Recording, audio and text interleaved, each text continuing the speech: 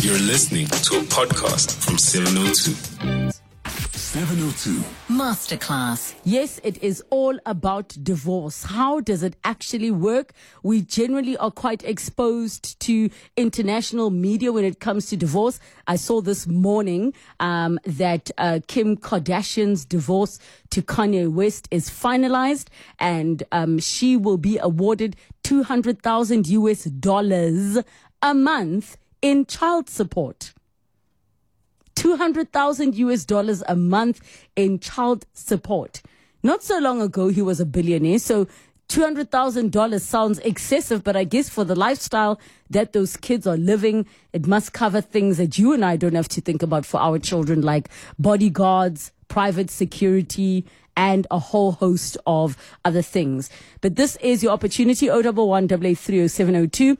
And the WhatsApp line 0727021702. I'd like to welcome to the show attorney specializing in divorce from Legal Leaders, Aslam Mulla. Aslam, welcome to the show. Thank you so much for joining us.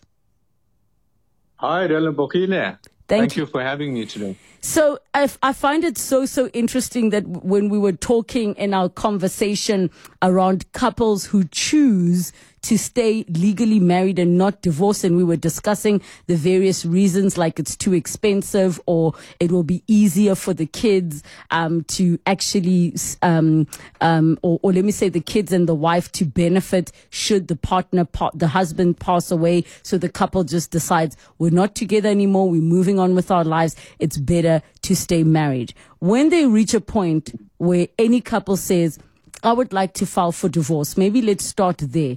How does that process work? Where do I begin if I want to divorce my husband? And let's assume that I haven't even told him, because we know there are many situations where women's safety or even a man's safety may be at stake, or the situation is so difficult that it's not something that we're both going together to say, okay, we're agreeing, it's amicable, let's go to the court and get this done. Sure. That is a good way to start the program. And earlier on, we spoke about, Muhammad and the physical loss of someone. Divorce really is an emotional loss, and it's an emotional death of a relationship. So again, it's not a topic that people necessarily want to talk about, but I think in the society we live in today, it's a very, very important topic. Some people even question the notion of getting married. I mean, what's the point of getting married today? Why can't we live together? So that's a separate topic altogether. But for those people who are in marriages and they want to start the divorce process, in South Africa, you start a divorce by issuing a legal document called a divorce summons. So now, can I actually ask a question? And sorry to interrupt you, Aslam. I actually think we have a better place we could have started, actually, because you are making me aware of something which is very critical. How we got married is possibly going to determine how we get divorced, correct? Absolutely. I mean, there's 3 marital systems in South Africa. You have marriage in community of property, out of community of property with accrual, and then an ANC, no accrual. So maybe our starting point should be there, because much as like what you said, nobody wants to talk about divorce and nobody gets married with the intention to get divorced. Yet at some point, there might be a conversation or a consideration around certain things. So maybe our starting point should be, what should you consider about divorce when you decide to get married? Especially if you're hoping you don't get divorced, but should it happen, these are things that maybe you need to consider. Sure. That is an absolutely lovely question. The reason why is because you're framing it in a positive way. So if you are going through the marriage process and you've decided to settle down with someone, naturally, as you pointed out, you're not thinking about divorce. But from a legal perspective, you might want to consider certain issues in order to protect yourself from any kind of legal issues later on. So the first thing that I always recommend to clients is try and get married with an anti-nuptial contract. Now, You mentioned earlier how we get influenced by movies and Kanye West and Kim Kardashian. In America, they call this a prenup. So I'm sure we've heard that term before. It means that what's mine is mine, what's yours is yours, and we're in this for the relationship, so to speak. Now, in South Africa, there's no such thing as a prenup. What we have is an anti-nuptial contract. Now,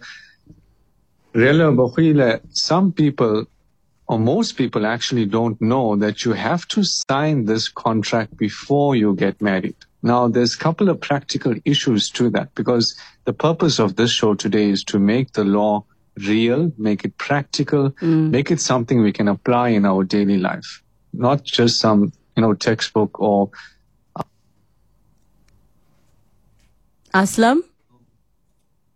I can hear you. Can you hear me? Sorry, we just lost you briefly when you got to the part of textbook. Yes. So when we talk about how does a person actually go through an anti-nuptial contract, the first thing that you need to do is naturally talk to your wife or your husband-to-be. And most people find this the hard part, because getting the ANC is relatively cheap. It's under 5K. It can be done online. It's a streamlined process. There's lots of service providers that can do this for you. But people are afraid that if they go to their significant other and say, hey, listen, why don't we do an anti-nuptial contract or get married out of community or property, the other person will somehow get offended. But the reality is, if you don't do an anti-nuptial contract, you will be married in community or property automatically. Now, what does this mean practically? It means that if something has to happen in the future, everything gets divided half and half. And that's not only assets, it's also liabilities, So if another spouse gets, or your spouse gets a credit card debt, home loan, car installments, half is also yours, not only the spouses. So it's not only in relation to assets and things like that. So the starting point is, if you are contemplating marriage, have an honest discussion with your spouse-to-be about the marital system. And the way to do it practically is to naturally get them when they are in a relaxed mood. Both of you guys are sitting down. Say to them, listen, we live in modern times today, and I was doing some research online or heard this radio interview. What are your thoughts on doing an anti-nuptial contract? And I think starting the conversation like that, saying, what are your thoughts on it? You're not presupposing anything. And then from there, you can, gauge your response. And I think also the assumption would be that your anti-nuptial contracts are only for the rich that are trying to protect their wealth. Yes, and that is a false assumption out there in the public. So, like I said earlier on, that an anti-nuptial contract not only protects assets, but it protects you from your spouse's liabilities. So today, credit card debt is the highest it's ever been in South Africa. And if you don't have an ANC, then you will inherit half of your spouse's credit card debt. So it's things like that that you need to look out for, red flags.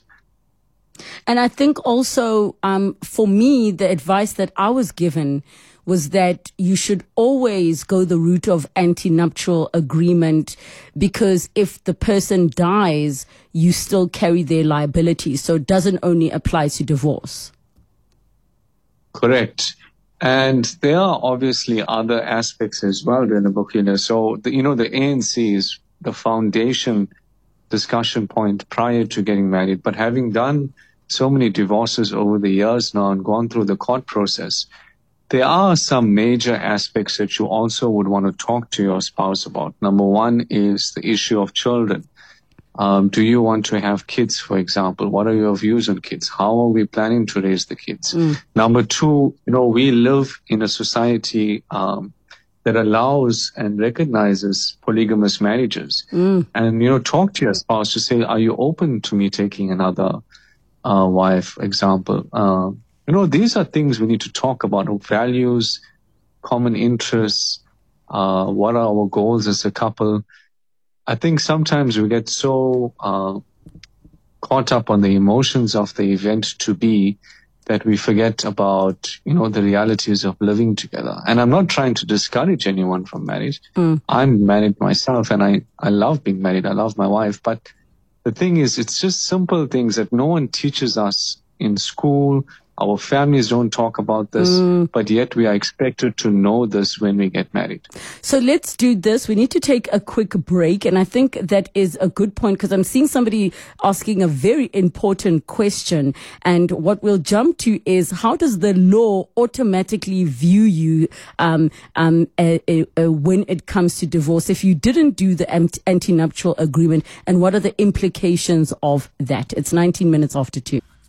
702 Masterclass. And in this masterclass for today, we're talking about divorce, and I'm seeing many of your questions are coming through with your different situations that you are in. 011-883-0702 in the WhatsApp line 072-7021-702. So we are chatting to Aslam Mullah, who is attorney at Legal Leaders. Aslam, one of the questions that is being asked is why is ANC not the default? Why did in community of property become the default? Yeah, that's a good question. So in South Africa, we have legislation that's passed by Parliament. And this is old legislation that was passed around the 70s and 80s. So this was more, if you look at societal norms, previously men were the breadwinners, and so this was meant somehow to also, protect women. But now that the roles have equaled out and women can also earn an income, I guess maybe the ANC should be, the system should be changed to recognize that ANC should be presumed out of community property should be the default. I have also to keep reminding listeners that ANC is not the political party, that we're talking anti-nuptial contracts. Anti-nuptial yes, so whenever we refer to ANC, it's very common in the legal world. Those of us that don't live there will always think 702 is talking about the ANC again. Correct, Relebohile. Also, I want to address this point about mothers always getting custody in divorces. And it's something of also of a misnomer, because in the past, traditionally, a long time ago, the courts used to see mothers as the best for growing up children and things like that. But now courts take a modern view that, both parents can provide for the child. And what's the most important factor? So if you had to go to divorce now and go to court and fight over custody, the judge will only look at one thing, which is what is in the best interest of this child. They don't say, oh, you're the mom, you're automatically going to get custody. Those days are over. And I think it's important that you mentioned that, because there is a perception that the courts generally favor women, which I think is a conversation for another day. There is a question here which I'd like to bring in. Chris from Cape Town is saying, if I get married today in community of property, does it mean that all the previous debts I had before marriage will also fall under her name? So I think this is a good time to clarify how the in community of property works. Yes, that's a good question, Chris. So when two parties get married in community of property, their estates means whatever you had, assets and liabilities, will be joined together. So every asset and every liability that you had before you get married and you acquired during the marriage will become one. So think about it as two pots. You have a pot and your spouse have a pot, and then when you get married, it goes into one giant pot. And at the end of the marriage, the estate is divided equally between the parties. Now, one of the biggest disadvantages is that if one party has debt, that debt will also form part of the joint estate. And now that already brings to the fore part of the conversation you should be having with your partner before you get married, because not everybody likes to talk about money. And now you decide to get married in a traditional wedding, which is automatically in community of property. And then you discover later that this person has this massive debt only when you divorce. Yes, absolutely. I couldn't agree any more, Relebohile. The reason why is because that's one of the major factors, believe it or not, that causes divorce. So most of the clients that come to us, the number one factor is the fighting about money.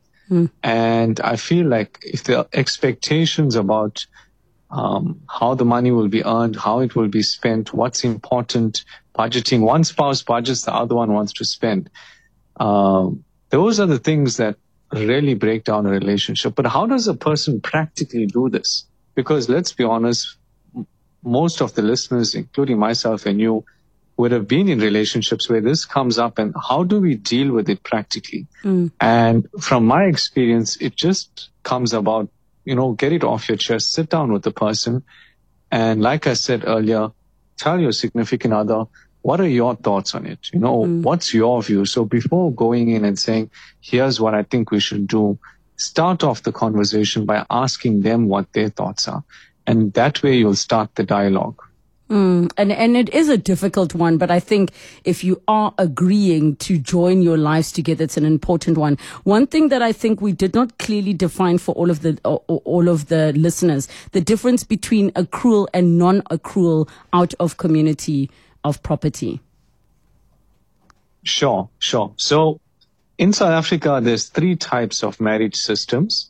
There's marriage in community of property. That's the one we discussed earlier. That's the one that automatically applies if you don't have an antenuptial contract. Then the second one is marriage out of community of property with accrual. And the last one is marriage out of community of property without accrual. Let's do the one with accrual. This means that you also have an antenuptial contract, but the 2 estates of yours and your spouse's before you got married remain separate, including the debt. In other words, whatever you had before you get married was yours and your spouse cannot touch it.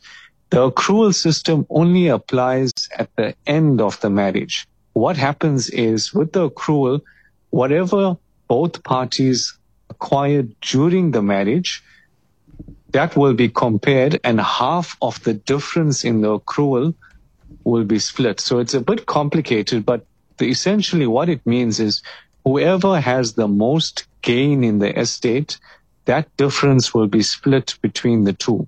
Now, that is with accrual. Now, without accrual, basically that's straightforward. Each party's estate will remain separate. In other words, each spouse retains their own assets and liabilities. What's yours is yours. What's mine is mine. There's no legal claim for debts or assets.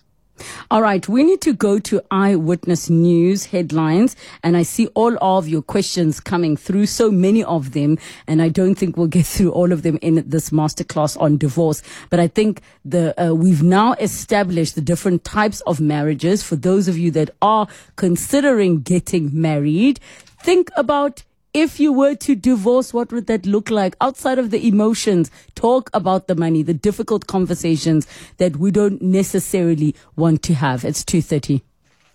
702 Masterclass. All right, we're continuing our masterclass on divorce with Aslam Mulla, attorney at Legal Leaders. We're going to jump straight into it. Aslam, one of the questions that is being asked, I've got a couple coming through saying, listen, I am married in community of property. Is there a way to move to out of community while you are in your marriage? How can we undo and maybe do, and it's, you can't say anti while as you said, the anti-nuptial has to be done before the marriage. So is there a remedy if you would like to change that contract, assuming both of you are on the same page?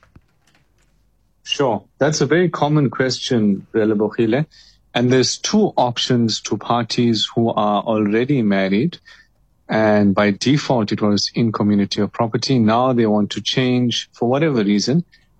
The first option is to sign an ANC, anti-nuptial contract, but it's not going to apply externally. What that means is that it'll only apply between you and your spouse. Basically, it's a contract that you want to apply between the 2 of you guys. But if there's a bank involved or any other creditor who's coming after one of your spouses, or one of you in the relationship, then it won't apply to them because it was not done before you get married. Oh, I never thought of it like that. So because, for example, when you apply for your home loan, you have to, because you're married in community of property, you have to attach your partner's name to that whole situation. Exactly. Whatever your contract is only applies to maybe splitting certain things amongst yourselves, but in terms of who you owe, I never thought of that.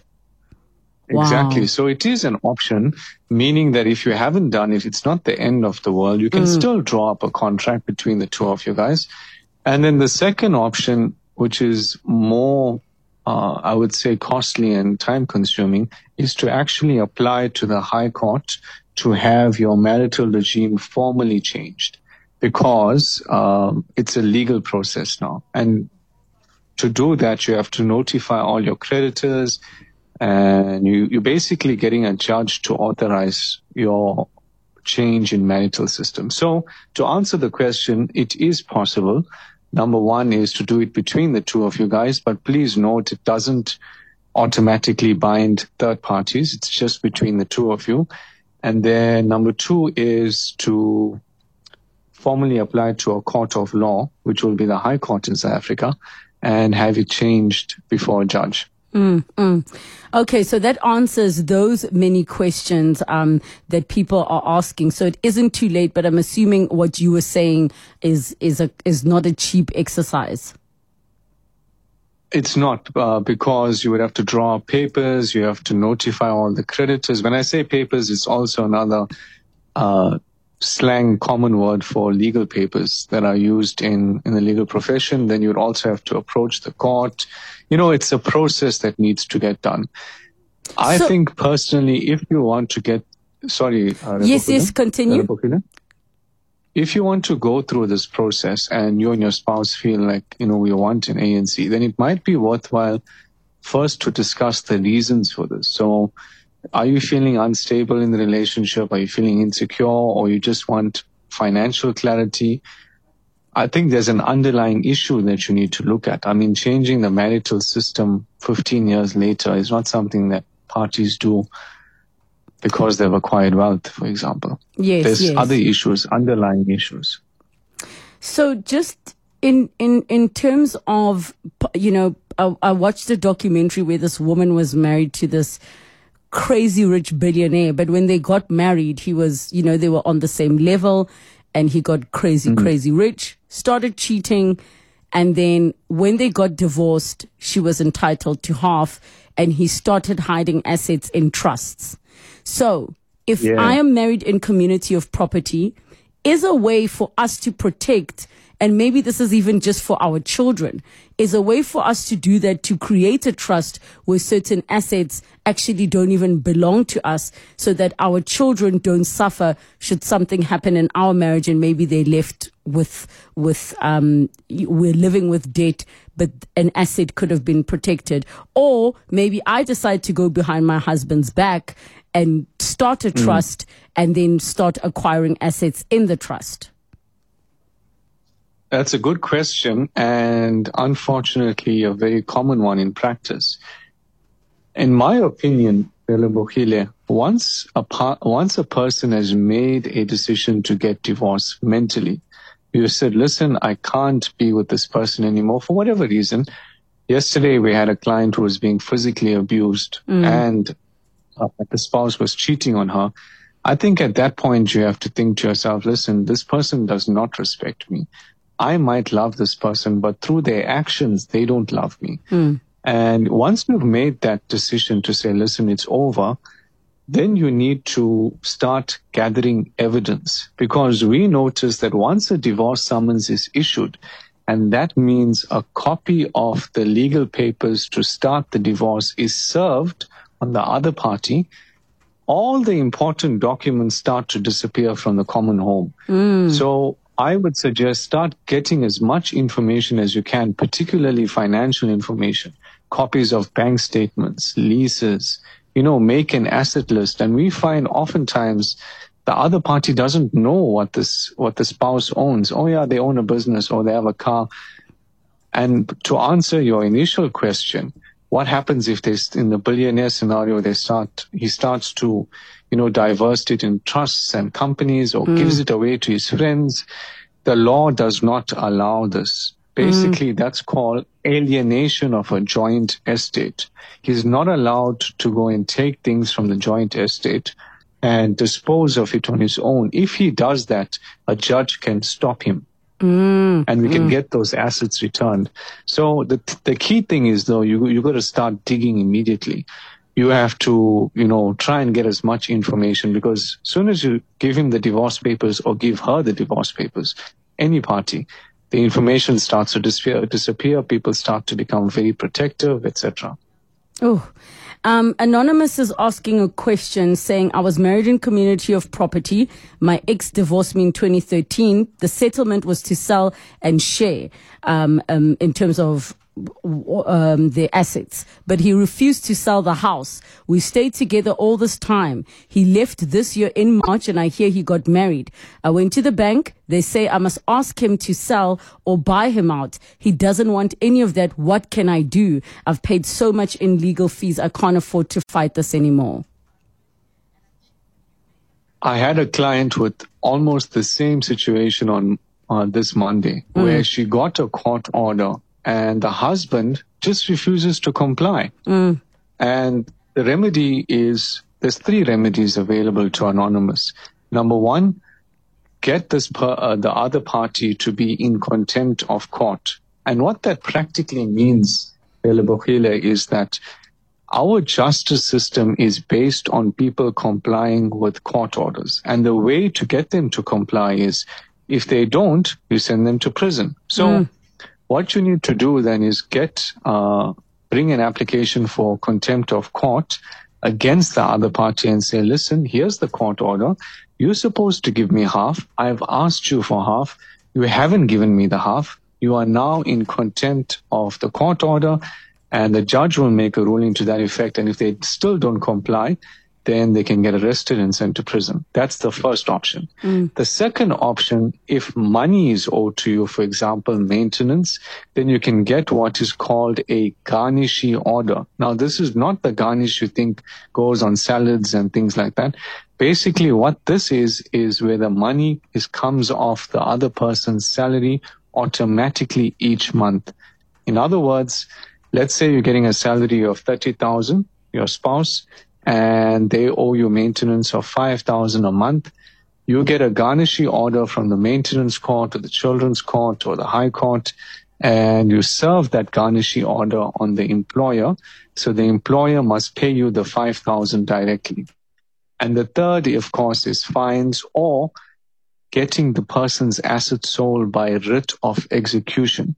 And what that practically means is the sheriff will come to this person's home or their business and take assets to the value of your judgment and put it on auction and sell it to recover it and give you the money. So you do have options, and you just need to go and enforce it. Unfortunately, all 3 options do require legal expertise, because they are a bit complicated. So it's not something I would recommend a person do on their own. But if you are there, if you've got a court order, it's valid for 30 years. You can have it enforced in a 30-year period. How does it work for individuals? Let's say now you get married in SA, but then you leave the country. Let's say somebody's telling us a story saying that they married a Spanish national and went to get married in they filed their marriage in Spain, but now things soured and they had to divorce. Her question is way too detailed for me to get into. But in those situations, if you now divorce in another country and decide to come back home, how do you make your divorce legal in South Africa?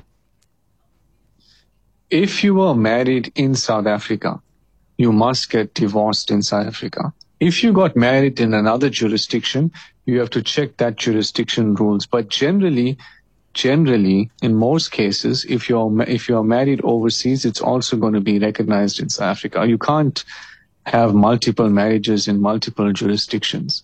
But the general rule of thumb is, even if your spouse moves away, this is another scenario where parties get married in South Africa. One spouse relocates to, for example, Australia or Canada or wherever it is, and the other spouse stays in South Africa. Now, they haven't been in contact. They think they're separated and, they don't want to go through the whole divorce process. But the reality is they're still married on paper. And as long as they're married on paper, that party in South Africa can't get married to anyone else legally. So, and what complicates it even more is if that party in South Africa dies without a will, then their assets will devolve in terms of intestate law, which means the law of the country. And it might very well be that the ex-spouse who's sitting in the Cayman Islands or wherever gets a portion of your assets because you didn't go through the formal divorce process. Now, how do you do it if your spouse is in another country? Simply serve a copy of the divorce papers on them via email and have proof of it, get their consent, show it to the judge. Generally, judges are not hesitant or to grant divorce. They understand that if the marriage is not working out, it's irreconcilable, they will grant you a divorce. It's not their purpose to stop you from getting a divorce. All right, we need to take a quick break. When we come back, we continue with this masterclass on divorce. 702 Masterclass. All right, it's getting close to wrapping up this masterclass. So many questions to get through. Masterclass on divorce with Aslam Mulla, attorney at Legal Leaders. And I'm going to go straight, Aslam, into some of the questions from our listeners. Good afternoon, Lebo. Could you kindly ask the gentleman that in the event of a customary marriage, which later then becomes a civil union, how does the law work in that respect? In terms of the ANC, does that have to be signed before the customary marriage? I'm talking here about the Lobola proceedings and the Membesos and all of that. Or can it be signed after that, before the civil union? Thank you. Oh, really good and relevant question. So especially when it comes to customary marriages, because so if, of course, the law recognizes the marriage as official when everything is complete, when would the ANC or NT-NAP need to be signed? Sure, that's a really good question, Nebo. Let's start off by giving some background information to customary marriages. Now, customary marriages in SA are recognized in terms of the law. There are some requirements. Requirement number one, the marriage must be negotiated and celebrated in accordance with that particular customary law. That means it must be entered into with whatever traditions between the parties. It must be entered into in respect of that. Number two, both parties must be above the age of 18 years old. If one of the parties is under 18, then the parents or the legal guardian must give consent to that. And is that even allowed?